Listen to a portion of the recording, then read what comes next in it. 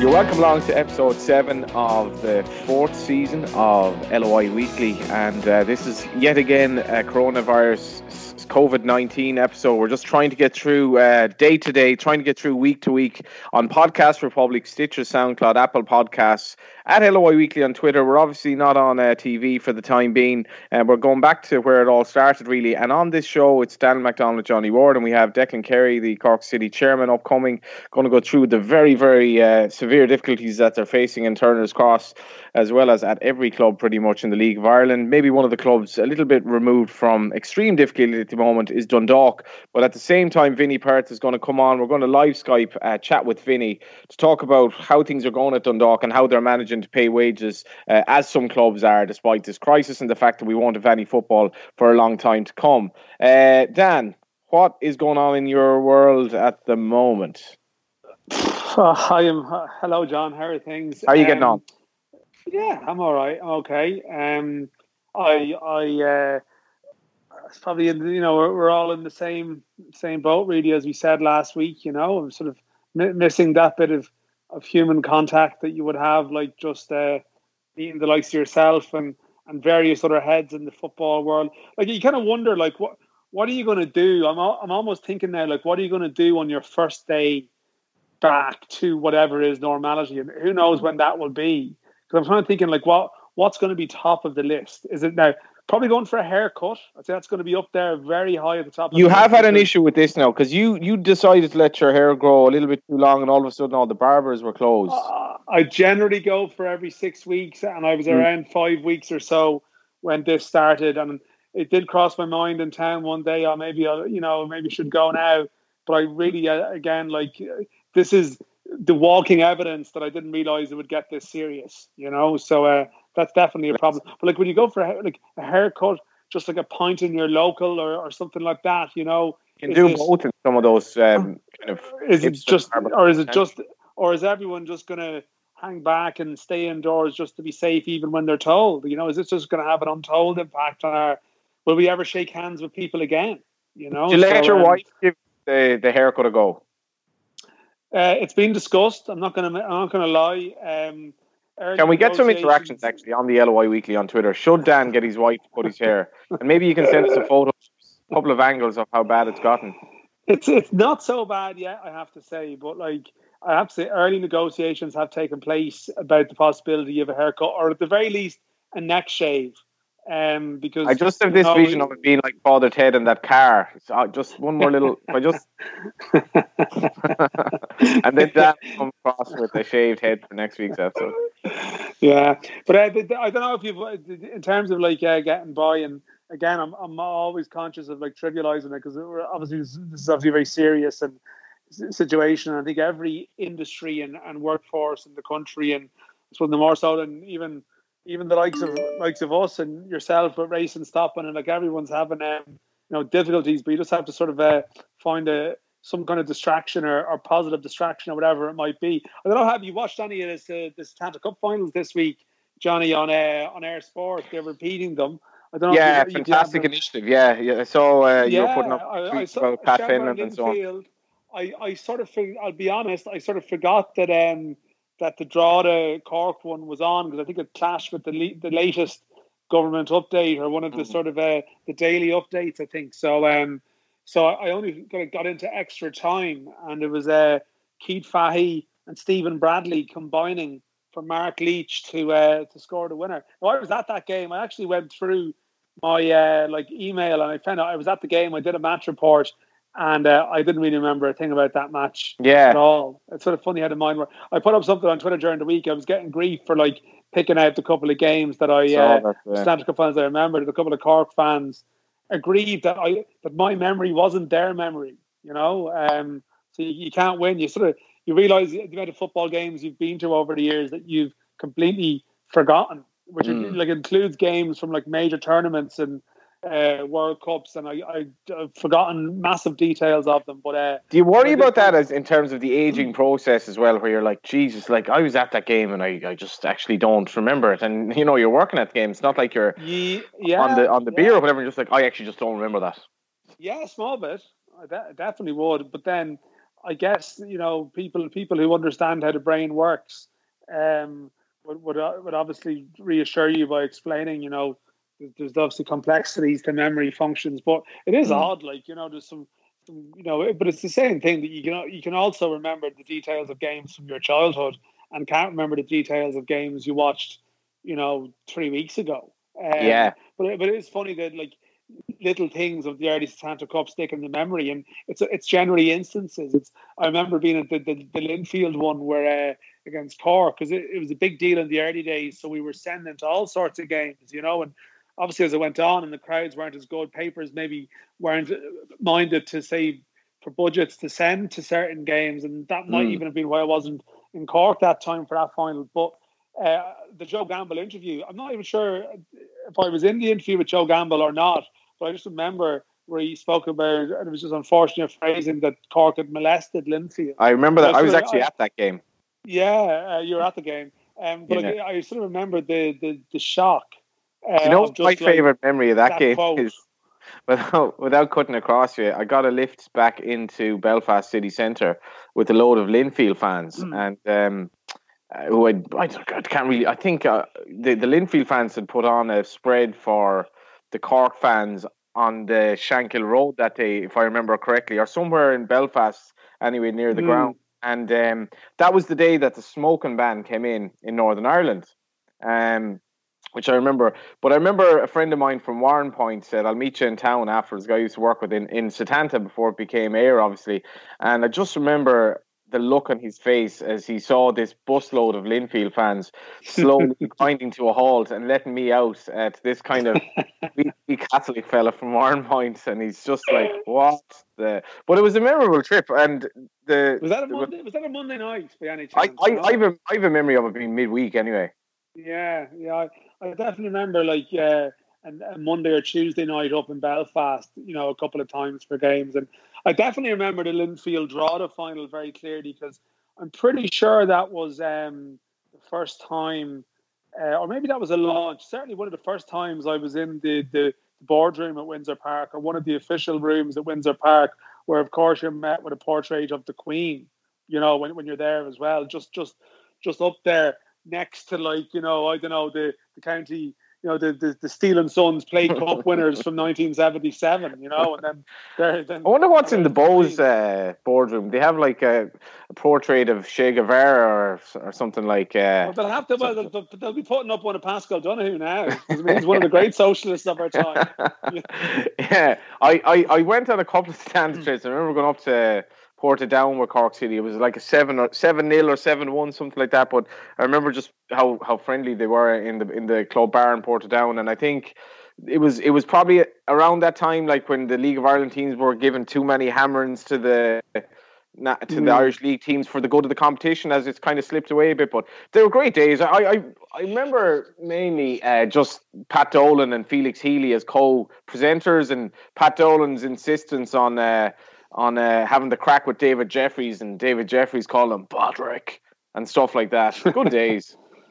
Innocent times, Innocent times, son. God, yeah, I'll definitely be watching as many of them as I can just across the week. But I mean, obviously, as we know, while this is happening, news is still developing in the league, and we're still trying to figure out where we're at. And without going too heavy on the updates, I do think that at least, I do mention the great sort of socialist government of our time, but the government measures announced yesterday on sort of wage subsidies and various schemes that they're putting in place, that has been received quite positively within the league. And while I think that the asterisk that goes with everything, which is if football does return in June as scheduled, which is obviously still a massive if, without meaning to get bogged down into reading every second person on Twitter who's now an expert on this, but obviously there's still a question mark around some of these timelines. But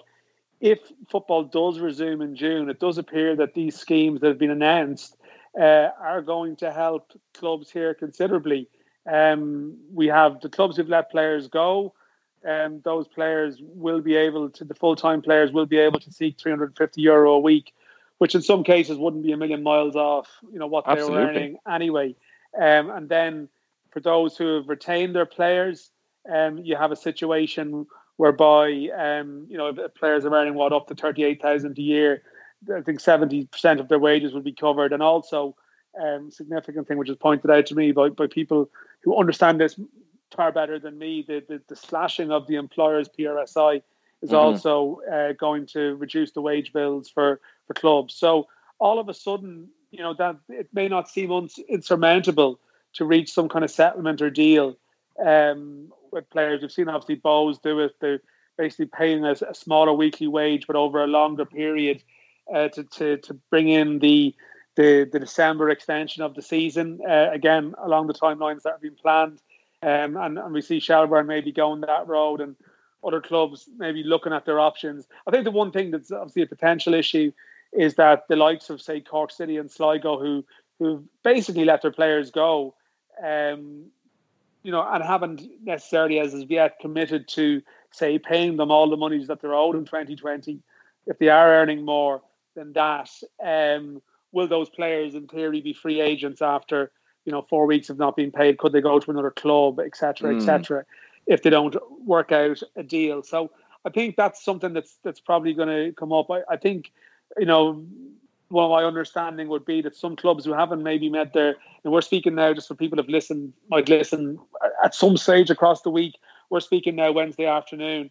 For clubs who maybe haven't declared their stance yet, maybe the likes of Finn Harps and Waterford who are honouring all payments, they might be looking at that equation and figuring out, well, there's this government scheme that exists. Does that justify us keeping our players on? Is that better than risking losing players? And how they would feel about clubs who've maybe pressed the eject button easily. And that's just something that we need to figure out. But I was happy at least that there seemed to be a feeling that the news yesterday was good for our clubs, because they need some kind of encouragement. Here's a bit of a teaser to probably the most enjoyable aspect of the show today in terms of maybe interaction from the listeners, which is the best League of Ireland team from this century, but you can only pick one player from any given club. And Dan, I've got to give a mention to Tony Mulroney here, who, like me, now is in an absolute crisis, because Tony, a big Pats fan, but he's day to day he's involved in racing, so he's basically won't have much to do for the next while. But he's gone with Clark, Hoare, Kenna, Brown, Bulger, Brennan, Fahy, Undo, Byrne, Forrester, Fagan, and as you pointed out, they're all Pats players, obviously. All Pats players, but who've all played at other clubs. And a few people have done this. I mean, I don't want to insult people who've contributed and listeners, but that's obviously just cheating. I mean, like these are the people. If it was Noah's Ark, they'd be trying to take 4 horses on, but 2 of them painted black and white like zebras. So yeah, like, this is their solution. It's not really in the spirit of it, because like I put a bit of thought into trying to get 11 players in a good team to reflect the 2 centuries, 2 decades. I feel like a century by the end of it. I gotta suggest you must have found the back 4 quite difficult. If you didn't, I'm in real trouble. It was a challenge, yeah. And yeah, the back 4 was. Do you want to get knocked at all? Well, I mean, I tried to also pick a team that would work together rather than just say picking sort of 6 attacking midfielders, or 6 strikers.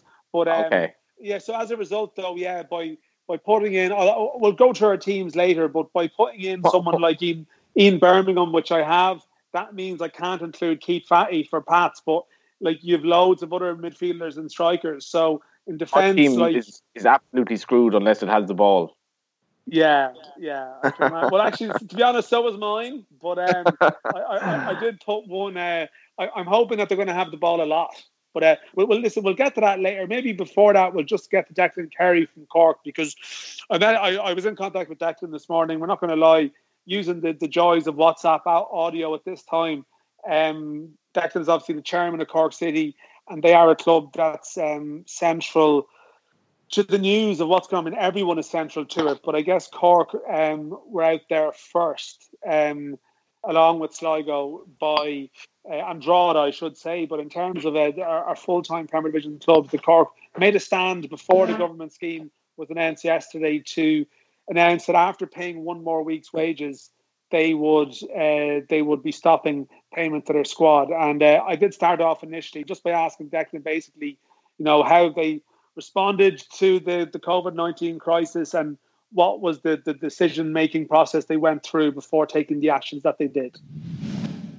Yeah, Daniel, look, obviously it was a very difficult decision for us to make with regards our staff wages and salaries. But look, ever since the COVID-19 crisis got to the escalated stage that it did, that resulted in our games being indefinitely postponed. We tried to kind of push the boat out as long as we could, but unfortunately we got to a stage where we had, numerous discussions and meetings with our financial officers, accountants, payroll, our operations manager, we just made the decision based on cash flow projections.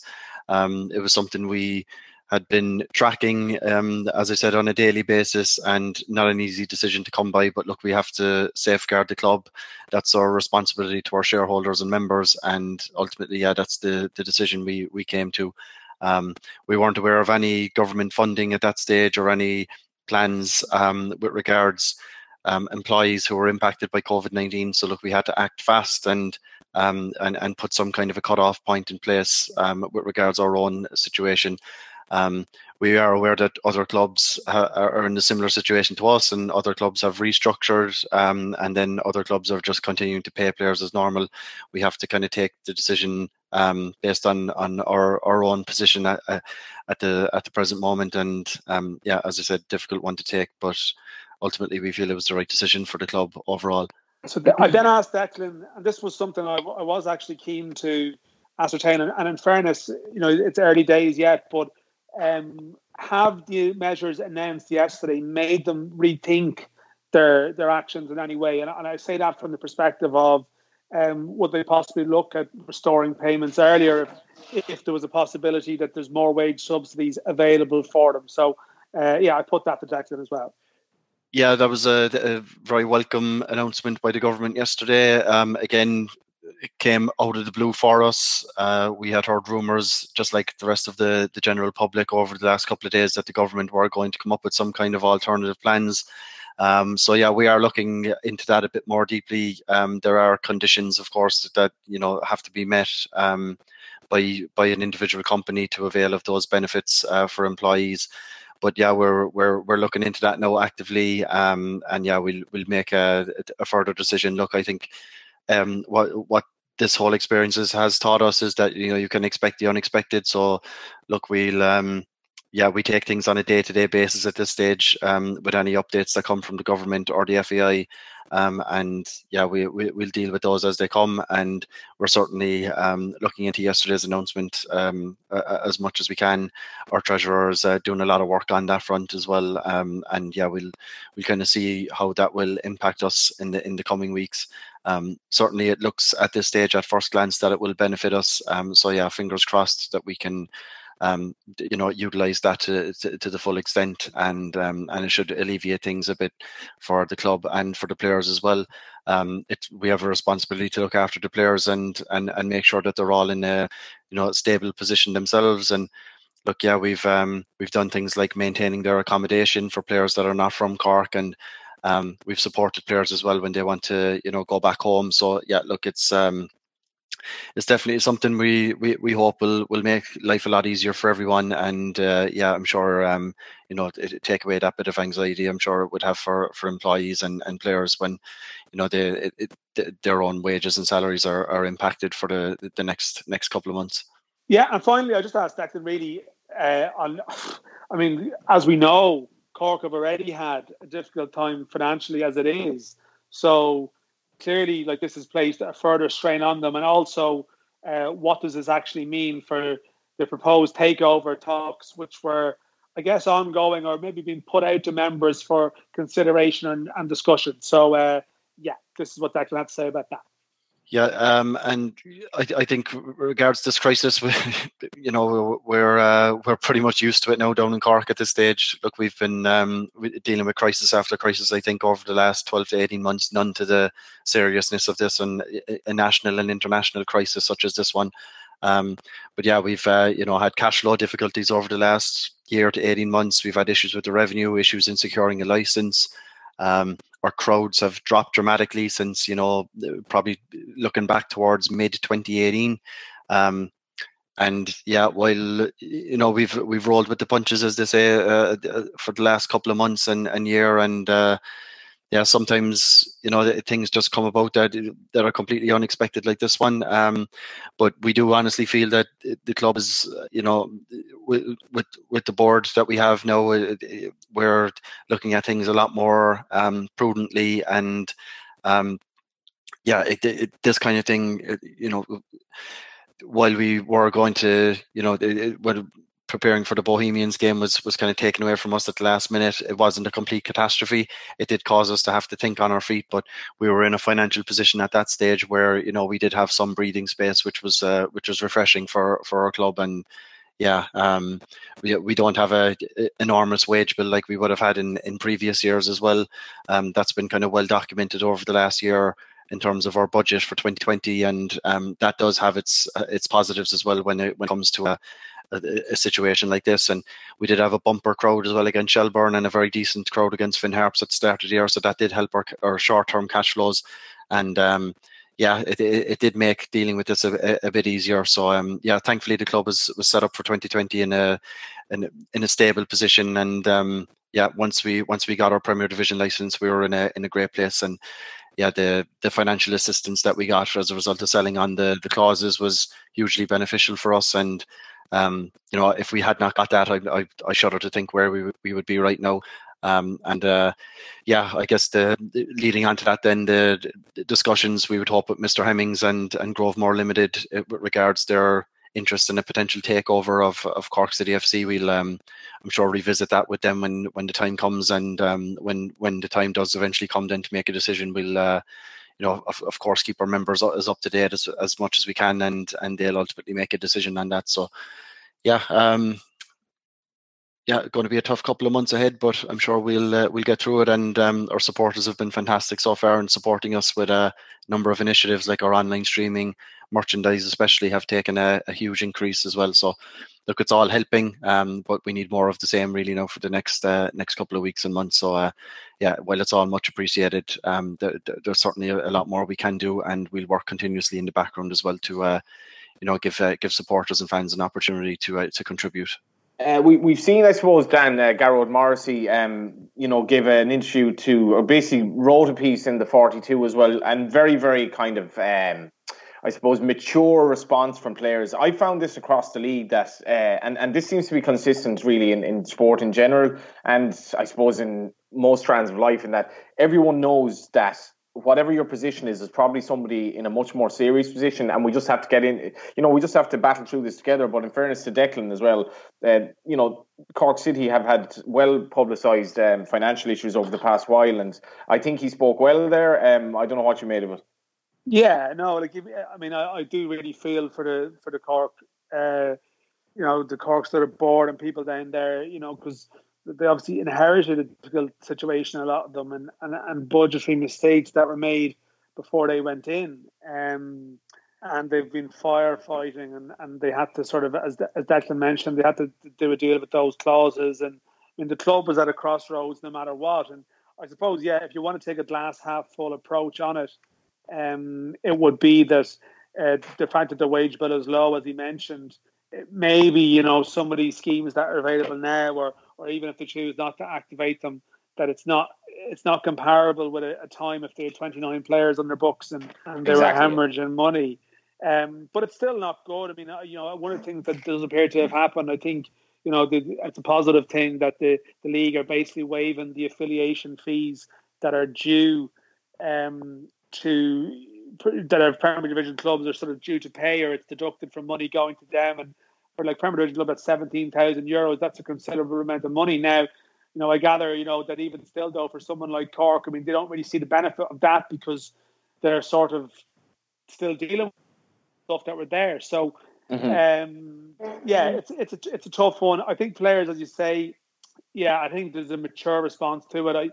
I think everyone accepts that it's going to be hard for anyone in society to avoid pain. in some description here, and football will resume. It will come back eventually, and when it does come back, we may still have to. It could be if we head into some form of recession, that there's going to be maybe an impact on wages over the next maybe 1, 2, 3 years in most places in the country, but they still should have work to return to. Now, like it's one of these weird ones, Johnny. Like it's still so early, to make firm judgments. But you do see with football at all levels, like even in England, Birmingham, and clubs in the Championship in England, they have massive wage bills and the massive losses they run up. But because they probably generate such income, they can almost keep going. But when football stops as it does now, I actually think for some of those clubs, it's going to get way more difficult than it might for a League of Ireland club with a wage bill of maybe, 15, 20, 25 grand a week. I mean, you saw Aberdeen talking about how we were expecting £5 million of income, and they're suddenly, they're not getting that in the next couple of months. So, in some respects, being a smaller league, it reduces your exposure to some degree, and hopefully this government scheme, makes for sort of a smoother transition through whatever phase we're all going to have to go through here now. Funny you mentioned Aberdeen there. I was actually looking up the Aberdeen Bows game for a couple of reasons. Well? Yeah, I was at the game in Talca, but I was looking up just to kind of look back on that Bows team and, to see if there were a couple of players that maybe I was missing out on for the team that we've to pick. But earlier on this week, Luke O'Riordan, Bows PRO, he put up a tweet in honour of his late mother, for Mother's Day or whatever, and I was just texting about it, and he said, I was asking her, was she a Bows fan? And he said, no, but I do remember she was delighted to go on holiday in Scotland in whatever year it was, 2001, and strangely enough, the holiday we had just happened to culminate in a trip to Pittodrie to watch, and I think beautiful that time of the year, I believe. Yeah, I mean, it was really it was lovely actually going back in memory lane and looking at some of those games as well. Who was taken down for the penalty? Trivia. It's always like who for the away game, who was taken down? And Billy Boy got the goal, didn't he? Yeah, but who was taken down? It was like a sort of a hard man midfielder. I don't know, is that the way to describe him? But certainly not someone that you would imagine being involved in a great League of Ireland European moment. Maybe? No. Hard man midfielder at Bows in. I mean, I don't know, Harman. It'd be sort of hilarious if I was wrong now. No, I'm fairly sure I'm correct on who it was. Were you at that game? In Scotland? No. Or the one in Dublin? No, I wasn't. No. Who was the player then? I'm pretty sure it was Darren O'Keefe. I hope it was anyway. If not, he was taken down for a penalty at some point in that run. But I actually don't even really remember him as a player, not to mind the instance. Yeah, Darren O'Keefe, who might have played for Drogheda as well, maybe, but he was. Listen, Bows fans will correct me if I'm wrong, but I have a feeling he was involved in an incident in that game in Pittodrie. I'm sure some of the people who were holidaying in Aberdeen around that time might be able to clarify that quickly enough, Yeah. So. Let's go to Vinny Perth. And Vinny, what were your experiences of European football? Unbelievable time for Longford, considering how the club had progressed in that time when basically went from the kicking boys in the first division to playing in Europe. It must have been an amazing time, particularly taking on that calibre of opposition. It was, yeah. I think, if I remember correctly, our first team was a Bulgarian team called Litex Lovech, was it? That's it, yeah. And I suppose it was a surreal experience. I mean, the ground in Longford is actually, it doesn't get the credit it deserves. It's a beautiful ground, and I remember we trained the day before the game, and there was probably a couple of hundred seats in the ground, and we came back the following night to play, and there was 6,000 seats in the ground. It was real. Everyone from the community came up and put seats into the ground. It was pretty amazing, and then the game itself, obviously, they were Bulgarian football at that stage was really, really good. And I think the difference now is we got, I think Paul Butner, his wife was from Bulgaria, if I'm not mistaken. Dan might know that. It's correct. He actually met her at the Ireland-Bulgaria game in 1987 when that campaign where Ireland qualified for the Euros. So wow, yeah, it was a landmark moment for football in Ireland and Paul Butler. That tournament. Yeah, he gave us some information, and wasn't a lot back then. If you think of the difference now, like you'd spend hours and hours on European opposition, but we got two. I'm presuming they were DVDs at the time. They may have been cassettes, but we got 2 games to watch of them, and it wasn't the best quality. But at the same time, you were like, these are okay, you know. And we didn't have the same exposure, but when we met them, God, they were a good side, and. Yeah, for me it was, I suppose for me or Longford, especially where we come from, like the story's been told 100 times, but we came from nowhere. It was Stephen obviously threw a team together from First Division clubs and Leinster Senior League clubs, and within 3 years we're playing European football, like in this stadium, as I said, with 5,500-6,000 seats. So yeah, you mentioned that, Vinny, as well. You mentioned the ground there. I mean, Longford is a town of about 10,000 people, and for a town to have the ground, a lovely ground, and I remember distinctly it being put together, much of it around that run. But where did you actually? I struggle to remember this. Where did you come from prior to Longford when Stephen picked you up? Yeah, I was playing Leinster Senior League with Cherry Orchard at the time. So, and that's where a lot of us came from St. Francis. Paul McNally was at St. Francis. I suppose the only sort of Stephen Kelly at the time had a good career with Finn Harps and Dundalk, but Stephen O'Brien was at Shelbourne. But beyond that, everyone was sort of picked up from someone like Shay Zeller, who was a bit of a hero down in Longford. Would have came from a club called Tala Town. We would have really picked up players from everywhere. So, and then for us, within 2.5 years to be playing European football was surreal. So it's absolutely not. It's absolutely nuts when you think about whatever about what Kenny did, picking up those players at Dundalk mainly from they were good players. Like he's picking up lads from non-league, and to do it, and that it seems like fairy tale stuff when you look back on it. Yeah, but even someone like in time Stewie Bourne, like Stewie was at Home Farm, and his career, I don't know whether Stewie might text me now if he hears this, but Stewie's career had stalled. Like it wasn't going anywhere in a hurry, and it was such a shot in the arm when he signed for Longford, and obviously Longford had that amazing run, and then he went from there to Shells, and he never looked back, and he had an amazing career, but he needed that club, and I suppose that was the knack. There was players like that. Paul McNally went on to win a league title at Bohemians. There was some serious players there. Sean Prunty had a brilliant career. Was talking about giving up the game, and Stephen didn't leave him alone. So we sort of all came together. It was a little bit like Dundalk in one sense, where there was a bit team spirit. There was, huge. My 2 best friends in life would be Barry Ferguson, Alan Murphy. Played with him at Longford, and we've gone on for the last 15, 20 years to be really close. It was that sort of group, and you get that every so often in football clubs. And, obviously then it all came together in 2003, 2004 when we won FAI Cups. But that was a magical time. That European experience for players who'd come out of Leinster Senior League football was pretty special, to be fair. It's amazing, Dan, when you think about it, and obviously now we've the situation of Stephen Kenny having gone from that to the cusp of the Ireland manager. You're the Dundalk manager, and here we are all these years later. But how are things going in Dundalk? How are you finding this? I know Dundalk are in a better position in terms of strength than most other clubs, if not all other clubs. But how has it been for you guys?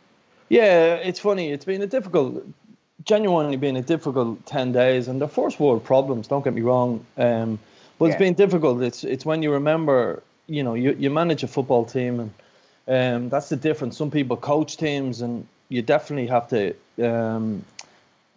I feel like you've got to manage a team as well, and there's a fine difference between both. At the moment I feel like it's been a really, really busy week or 10 days since Thursday. We trained ahead of the Pats game, expecting to play. The game was called off that evening. And since then, it's just the same with the whole world. Nobody knows what's happening. It's been very difficult because, again, I manage 30 people, thereabouts. And they've all got partners, mothers and fathers. They've all got different stories in their life. And it's very difficult. I think sending WhatsApps and text messages is very cold. So you've got to try and speak to people as best you can, and I suppose put their mind at ease. And you've also got to deal with the board, owners, and find out where they're coming from. What's the thought process? We expected the league to shut down for what was it, 2.5 weeks. It's now obviously a lot longer, and then there's concerns. But ultimately, we've got some good news from our owners. But I find that really difficult as well because, especially a town like Dundalk, there's so many big business gone where they've laid people off, and you almost don't want to say it too loud. Not that I want to hide it, but it's like you feel for people at the moment, and as much as we're in a privileged position, and I have a difficult job at the moment, strangely enough, you think football stops, but then you become a manager, as I said, and you've got to manage people and help people as best you can. But as I said, the community is really, really suffering in Dundalk, and I suppose it's the same everywhere else. On a personal level, have you stayed away from loved ones in your family on account of maybe their age and stuff like that, or? Yeah, and I'm not too bad. Like, my parents aren't that old, and there's no one sort of.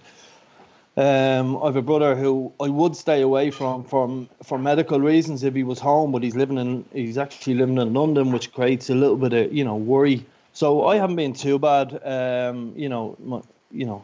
Kids are healthy, wife is healthy, so there's no real concern. As I said, we'd have people who'd ask you questions. We may have.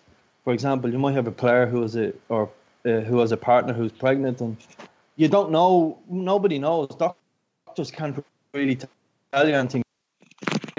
You're sort of telling everybody stay away as much as, especially the first couple of days, we had the ground open to our players if they needed to use it. But it's gone to that stage now where you can't demand anything of anybody, and it's ultimately you just want people to protect themselves. And you wouldn't ask anybody to do anything that you wouldn't be willing to do yourself. Yeah, Vinny, I mean, you, as you said, like it's not something that you want to be sort of, boasting about or something, or coming out with a grand statement that, we're okay. But at the same time, you probably still always, like, everyone has to have a communication with their employers or, owners or whoever it might be at this time. So, like, I assume it was still reassuring, though, as well, just to get that letter that you received, I think, was it last Saturday, just to, to sort of let everyone know that not to worry. Yeah, I suppose it's definitely reassuring. And obviously, the point I was trying to make was I would have been the link between the board for the guts of 30 people and their families. So, no, you don't want to, certainly wouldn't like to brag about it. I understand that, I've spoken to Neil Fenn, for example, and just to, I suppose, to reach out and, there's nothing I can do, and but at the same time show a bit of support. I understand clubs are suffering at the moment. There is clubs like ourselves who are healthy enough. We're sort of lucky that gate receipts aren't the driving force of Dundalk. We don't have huge gates, so therefore they don't drive what we do. So yeah, it was usually reassuring. It does tell me that I've been saying this for a while, and it's going to be tested now, but I believe League of Ireland clubs are in a healthy state in the vast majority of them. I think it's going to be obviously tested over the next 10 or 12 weeks. But at the same time, it's good news. But you're just so conscious, Dan, of throwing out good news, saying I'm all right, Jack, and someone else is on his laptop trying to get onto social welfare or whatever the case may be. So very conscious of people. It's happened in my own family where people have lost their jobs. So it's a difficult time, and it's not one you want to shout out too loudly. But at the same time, we have to be proud that we're connected with such a good club and such good owners. What's the vibe been like from other managers or other clubs you've spoken to? It's the same as society, I would say. There's a huge amount of uncertainty, and no one, like, you can't demand anything of any player or anybody connected to your club at the moment. You can't say, I want you in, or you have to do this or do that.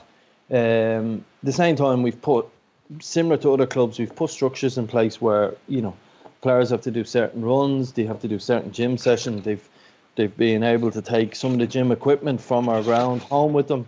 Our strength conditioning coach, that would be part of it. He would do that as part of his living as well. He would have a business where he would remote train people through an app. That would be part of his sort of business. So we have, ironically, an advantage in that we're already set up for that. Our players would be prepared for home training. You know, it's funny you mentioned that as well, because I have a friend who's a yoga teacher, and she's been doing obviously these video classes, and I think something that will come out of this is that'll actually become a lot more common. It's just like we don't need to meet; we can actually do this remotely. Yeah, well, he's been running his business like that for a couple of years. Graham Norton has a really good, strong business of Junction 6 in Blanchardstown, so he's already set up in that sense. So our players would do that with him. We've done it in the off season. It's just a bit of luck that we happen to be set up that way, but I suppose it's amazing. Even myself, I'm probably running more now than, and I don't mind it. I do a lot of road running, but I'm running more now than I ever did, just to keep your sort of mind active. And the amount of people you see out on the roads is tells you that people are trying to stay healthy, and maybe society might improve as a result of this, believe it or not. So in terms of people might be healthier. Or else we'll go and spoil it with one big party when it's all over. We'll try to do both, but I don't know, Vinny. I mean, I suppose the main reason we got you on was the fact that we've a really pressing issue here, and this is probably the first time we've spoken to you about it. But Dan hasn't had his hair cut in some time, so we're kind of wondering, should it be a situation that his wife just has a pop at it, or should he just let it grow? If I was Dan, to be honest, I'd let his hair grow. I think he's got a. I'm going to try and be kind to him, but I'm not sure his head shape would suit too tight of a haircut. So I said I'd try and be kind to him. I couldn't. I would let it grow, Dan, if it was me. That's fine, Vinny. I'd like to see if you're trying to slag you. Bloody hell.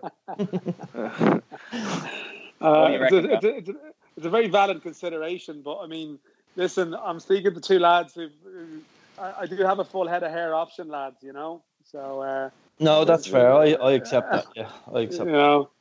So I'll take that.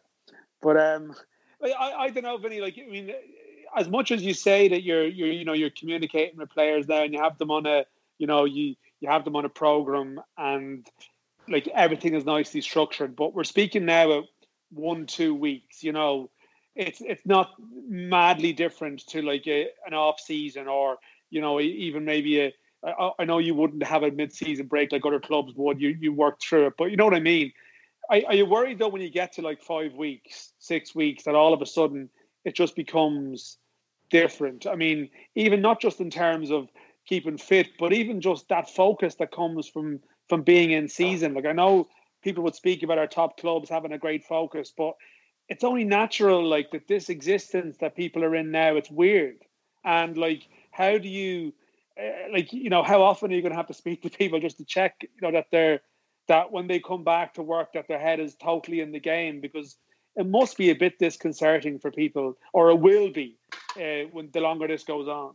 Yeah, look, last week was a lot easier because we were playing Sligo on, I think, what was the original date? Early April. So 19th of April. Yeah. 19th. We were working off that date, so.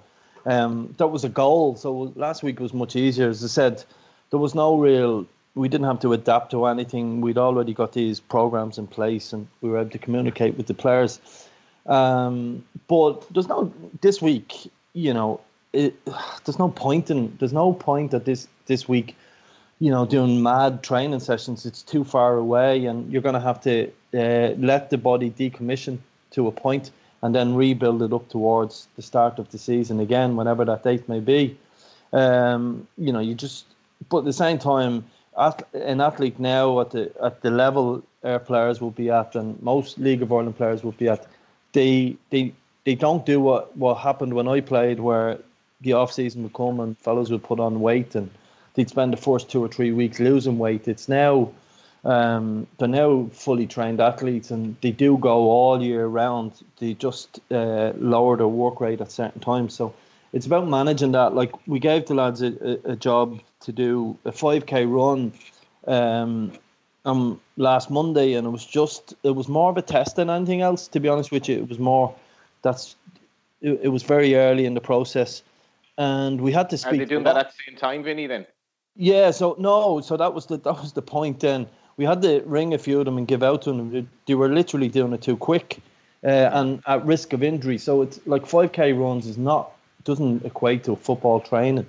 It goes against it. It was more getting them up and running. They done it on Map My Run, and then they had to upload it so we could as staff look at all of them. And we had to give out to some people. They were doing it in ridiculous times, like where it was so quick that Give us a few names there. No, I won't give you any names. But are you sure they didn't strap the equipment to their dog or something? Well, yeah, there was Chris Shields would be a candidate to do something like that, or go around on a electric scooter or something. But no, but so they're trained athletes, and you're trying to slow them down, and it's the same for all clubs now. We've got enough time to get them back to the level they need to be. For me, also, I have to be very conscious that this virus exists, but also that's the difficult part. I'm managing in my own head that Europe may start end of July, early August, and we've got to be ready for that, and the players have to be ready for that. So that's the difficulty of I can't let them come off too much. I can't let them train too hard, and I've got to keep an eye on that and obviously manage that with a very dangerous virus around as well. So it's a difficult one to get right in your head. What's the right thing to do and what's not right, Is there still people in the club itself day to day, Vinny, like obviously work still goes on. I mean, it's still the office as such. I mean, is that sort of something that's been managed a bit as well? Yeah, well, I suppose it's not like there's no doubt Oriel needs a fair bit of work to be done. That's no secret. So there is, especially last week when the everything within the HSE guidelines, but we've locked the ground down to the public. It is that type of ground where even if we were training, people come in, have a little look and wander back out. We've never been against that. But the ground has gone into lockdown. There is some skeleton crew there. Again, there may be some people within our staff who would have to go into lockdown just for friends or family or people acquainted. But there is some work going on. We see it as an opportunity. There's a brilliant saying, chaos creates opportunity. It's an opportunity to improve Oriel, but we can't do any major groundworks at this time. I mean little things, a fresh lick of paint, our training ground, our training grass pitch at the moment would be, particularly with the weather, would be exceptional and ready for use when we need it. So we do see it as an opportunity to improve the ground, but obviously with yesterday's government sort of guidelines, we have to restrict that now even further. So yeah. What did you make of the start of the season? Obviously, we hadn't had you on, and the Flores goal, the game in Tala, probably the best advertisement ever for the League of Ireland. The title race was kind of just coming into a nice little start, and then all of a sudden it was called off. Yeah, I think it was an interest. The start of the season really interesting. I think sort of confirmed what we thought, and we didn't know what way Pats were going to be. There was a huge changeover in their squad, and I think in a couple of weeks' time they could have really got motoring. I was looking forward to seeing them. Sligo again with the amount of injuries, I feel they have a really strong squad. I was excited about this season, and I think Finn Harp starting so well. I think they would only get better, and they have the makings of a really strong squad. So there was a lot of positives. I think. Yeah, the game in Tala, which you've said, it's funny. Like when you lose a game like that, it takes you weeks to get over it. Particularly as a manager, it takes a long time to get over. But for probably within 20 minutes, of leaving the ground, the phone, you always get people contacting you. It was amazing for that next 3-4 days. The amount of people who commented on the game, how good it was for the league. And for once in my life, I probably got rid of my own sort of personal disappointment. I'd say by Saturday afternoon, normally, I'm kicking the neighbour's dog for about 2 weeks after losing the game. But probably by Saturday afternoon. It was amazing. You know, you turn on radio stations, you hear people talking about not just Jordan's goal, but the whole game in general, League of Ireland. That, as a fan of League of Ireland, I was immensely proud to be part of it. Obviously, bitterly disappointed that the game went against us. So, I think the start of the season has been very good. I think even, as I said, the likes of Sligo struggling, but I think there's huge improvement in our league, and I'm looking forward to get back up and running. What have you got against the neighbour's dog? Just couldn't do this out the back garden at the moment because he just barks all year long. But other than that, you'd be breaching social distancing if you went to kick him now, obviously, Vinny. So you can't be at that. But well, I can't lose a game for the next little while, so the dog is safe. That's actually very true. Yeah, every manager will come back and say that their team's been unbeaten for 3 months. You know, if they get a bit of grief after they lose their first match. But Vinny, one thing that we're doing this week, we are going to let you go briefly now, but we're trying to put together a team, right?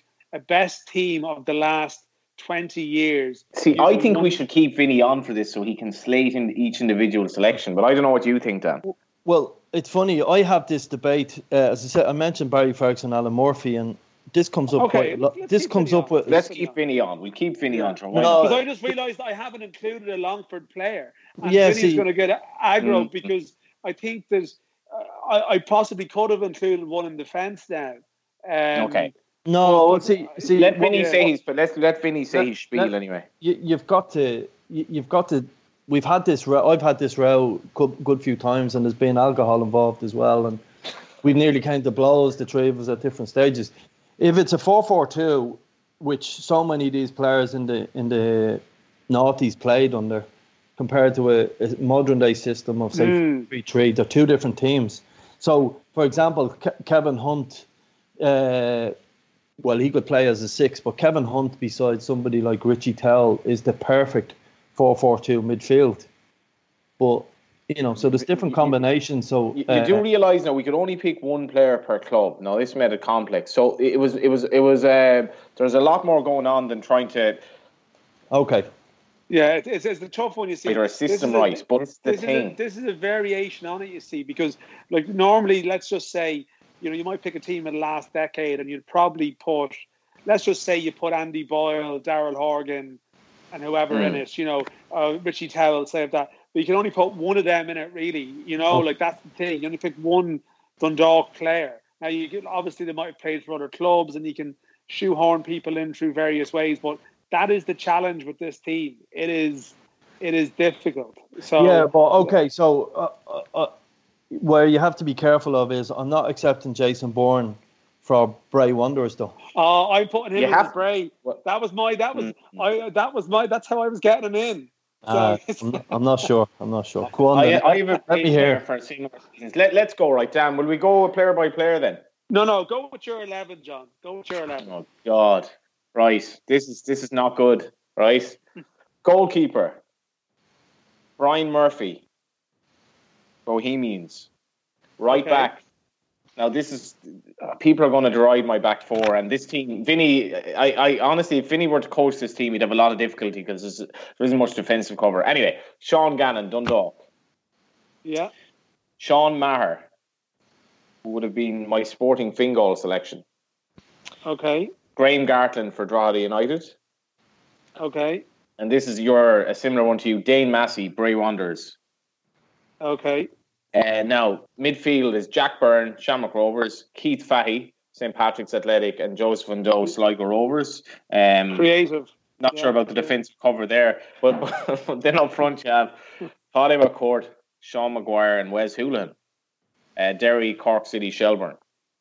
Okay. Vinny, any managerial comments on that there? Yeah, first of all, the goalkeeper, there's no doubt he's been the best goalkeeper in the last 20, 25 years. So I'll give you that one. The problem with it I have is, like, Jason Bourne and Glenn Crowe and Pat Hooban for their goals cannot be missed out of any team of the last 20 years. I can't see how one of the three of them aren't in the team. Oh, okay, fair enough. Well, I'll give you my team. And then we can dissect it, right? So I did go for a 4-4-2, although I can see why there would be some problems with it. So I went for Gary Rogers in goals with Sligo Rovers, although I was annoyed that we put this out on public on Twitter earlier, and some people actually come up with suggestions. I was like, crap, I should have put him in as some other club and would have got a Sligo player in elsewhere. But I have to stick through with the one that I had rather than changing it because of what people had. So Gary Rogers in goal. I put Sligo Rovers down. I put Owen Heary from Shells at right back. I put Jason Gavin, Drogheda, and Dan Murray, Cork, centre halves. Ian Birmingham from St. Pat's at left back. Then midfield, okay, I had Paddy McCourt from Derry on one side. I'm raging I didn't include him as Finn Harps. I didn't even think about that. Then centre mid, I put Sean Williams from my Sporting Fingal player, just to give the team a number 6, type player. Both of a Sporting Fingal player there. Yeah. And then I had put in Jack Byrne as my Shamrock Rovers player. And then I put Daryl Horgan on the left side to have I still think Daryl, the level he hit in 2016 was a really high level, and as a left winger, definitely. And then my front two was Jason Byrne and Glenn Crowe. Jason Byrne from Bray and Glenn Crowe as my Bows player. You any Cork City player? Dan Murray. Yeah, you had Dan Murray. Sorry, okay. I was between Murray and Bennett, and I can't believe I don't have Wes, I don't have Keith Fatty, I don't have Joseph and Doe. Ronan Finn was another one as well because he basically played in the league for 15 years. I actually think our teams are so dissimilar they could take each other on, and Jack and Paddy McCourt could swap halves or something. See, the issue I have with both these is I think you're just showing your age here, because any team that's forgetting Kevin Hunt, Colin Hawkins. Yeah. Colin Hawkins was outstanding. Mark Rutherford, okay, he's in there with it. Yeah. He would have nearly been coming to the end of that. When Mark Rutherford was at his best, the problem with age, he was difficult to play against. Yeah.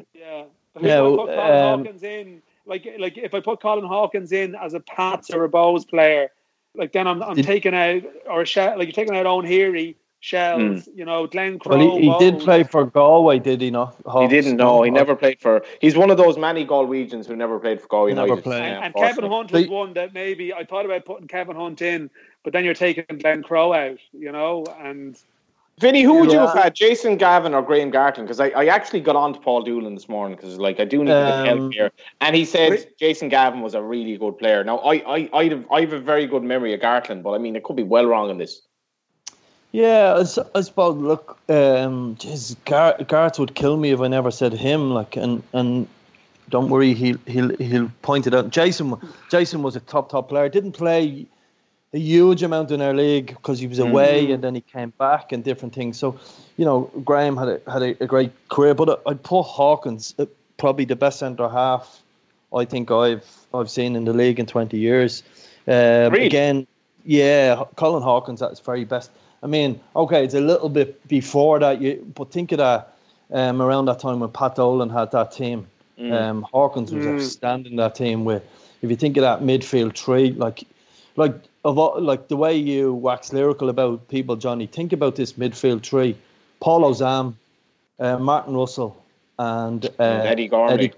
Eddie Gormley, I remember them playing that three. Yeah, I'm not sure how fit they are compared to the modern day player, the three of them, but I tell you what, they were three proper footballers. Their technical quality that was unbelievable at that time. With Trevor Malloy off Ingles in, that was a proper team. And again, we forget some of them people. So yeah, for me, Hawks has to go right in there. But I think Sean Maher was a smashing centre back, smashing player, and had a decent enough career when he was in Britain as well. Again, people forget Andy Boyle got more or less capped. I know he moved to Preston, but he got capped at the time on the back of 2016 on his run of form at that age, which was really impressive. And I know I'd obviously have favouritism to some of the Dundalk lads, but Andy at that stage was really at the top of his game and in 16. So.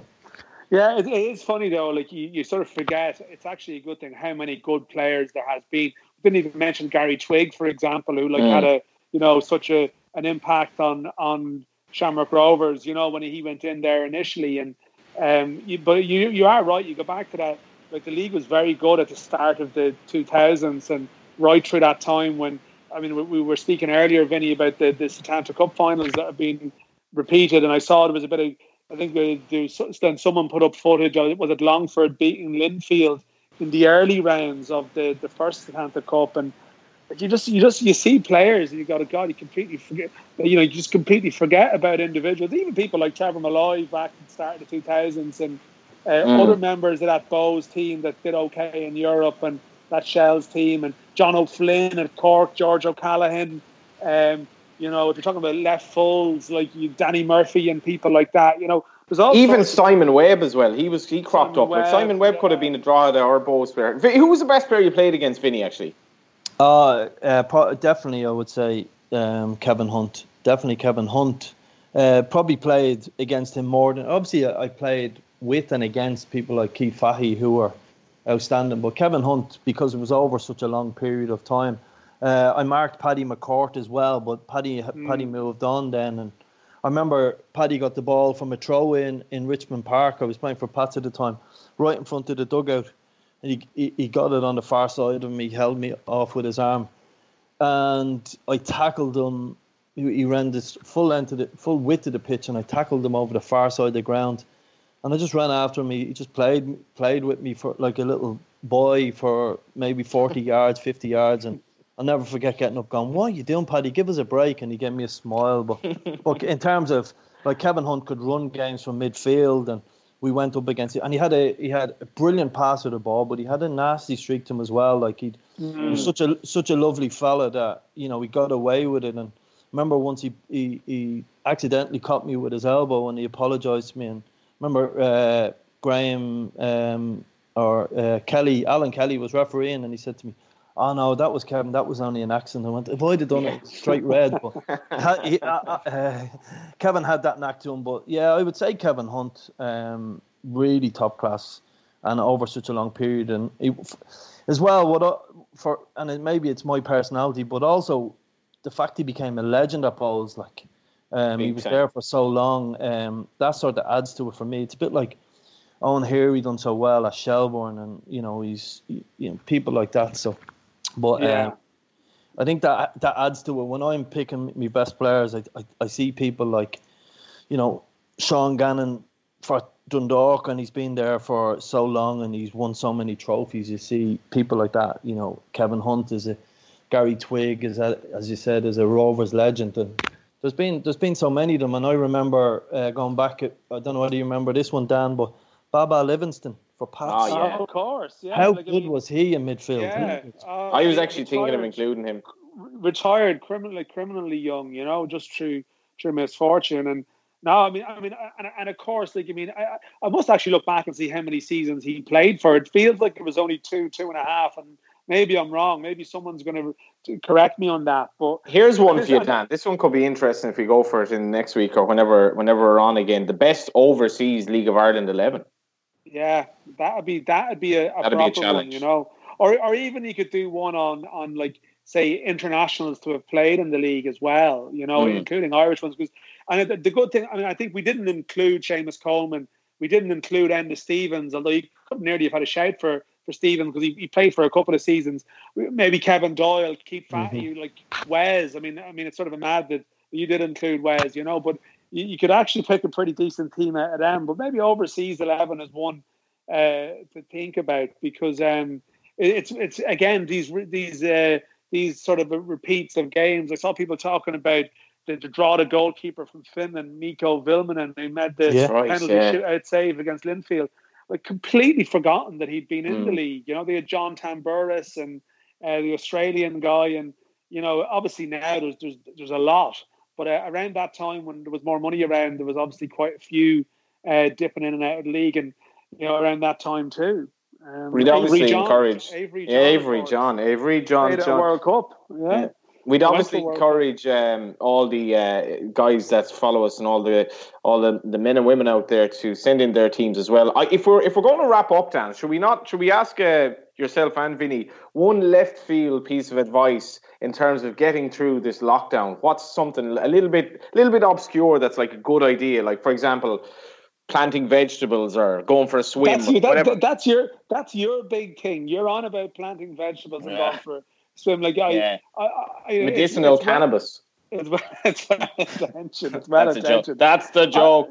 I don't think I have any left field advice. I honestly, like, you know, it's. I'm not sure if we're the best people to sort of preach about it, because we're used to spending a certain amount of time working at home, so we're not necessarily having to reinvent ourselves. Give us something anyway. I'll have a think. I mean, can you have something a bit more left field, John? Like, I don't know. I have to think about it. Don't. Give Vinny, you're a healthy man. Give us something there. Kicking the dog or something like that. No, like, it's interesting one, and I know you're looking for something left field, but it is that time where, you know, I said maybe pick up a book, read something a little bit different. You know, I think the players to look at me sometimes and think I've got 10 heads, and maybe now it's a good example of them. It's easy to binge on Netflix. It's easy, if you're into computer games, to sit up all night playing FIFA and all of that stuff. Not educating yourself though. Yeah, but the point about it is, if you're someone like me who reads books quite a lot, or, you know, then I have actually put the books away and gone into Netflix. Does that make sense? So it's tricking myself a little bit, where I'm going, you know, I've watched a good bit of Netflix lately where I normally would have no time for Netflix. Or again, if you're in the middle of watching some series and you cover it in a whole day, well, then you're doing something wrong for me. So and it is an opportunity, if you can do it in a safe way. I would say go do a bit of running or physical exercise, and you might actually enjoy it. So sorry, I think it's one of them times where it's an opportunity to be a little bit serious and look after your brain. I think I actually would worry most about not physical health of people at the moment. I think most people in this country are healthy enough, particularly young people. It's the mental health I'd be a little bit worried about at the moment. I couldn't agree more, Vinny. I think it's a big challenge in that one. I'd be thinking, I like, you know, ring people rather than just engaging with people in WhatsApp groups. You know, people don't ring each other that much anymore. But it's funny, I find that when you're maybe being sat in the whole day, just having a conversation with someone, bizarrely, can just. I know people are doing like Zoom group chats or whatever it might be, or, you know, group calls, and that is taken off. But even just ringing people, and also if you do go out to a supermarket or a petrol station or whatever it might be, I'd say thank the staff, because there's a lot of people in service industry now who are probably putting up with a lot of crap. But we're getting a bit preachy, John, and then that we are. But I'd suggest try to get for a dip into the open water. If you're anywhere near the sea, I think it's brilliant for your mind. And otherwise, try to do exercises, read, as Vinny says, and do a bit of cooking. You know, just educate yourself. Do stuff that you wouldn't otherwise do. I think that's a great point about making a call as well, to talking to people. And I'm a keen. I should let you know, I'm a very keen gardener. So it's an opportunity to get into your garden to start the spring.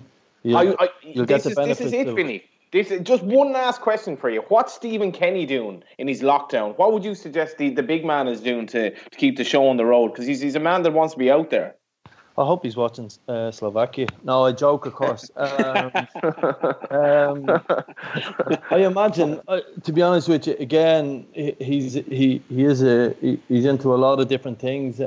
He's big into his sport, which is all off. All off, yeah. So the two of us are missing our cricket at the moment and different bits and pieces. So again, I know him that well. I can't even answer that question, because he's so into sport and reading different things that he will. But I've spoken to him a couple of days ago, and we'll have a couple of political debates and things like that. We'll make up something to have a row about, I'm sure, over the next couple of days. So I presume he's keeping himself busy.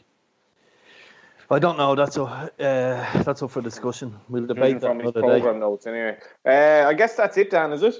It is, John. We'll reconvene whenever we can. Stephen Kenny's actually just hang on. He's on the WhatsApp here, and he's just given out about the inclusion of my left back. Actually, no, he's not. Thanks very much for listening, Vinny. Thanks a million for coming on. Yeah, stay safe, and hopefully we're back, at a ground somewhere soon. Daniel, best of luck with the hair. Yeah, cheers, John, and yourself. Leave along, Dan. Leave along. Maybe your patch might be covered by the end of it. All right, see you, lads. But there are limits to your life.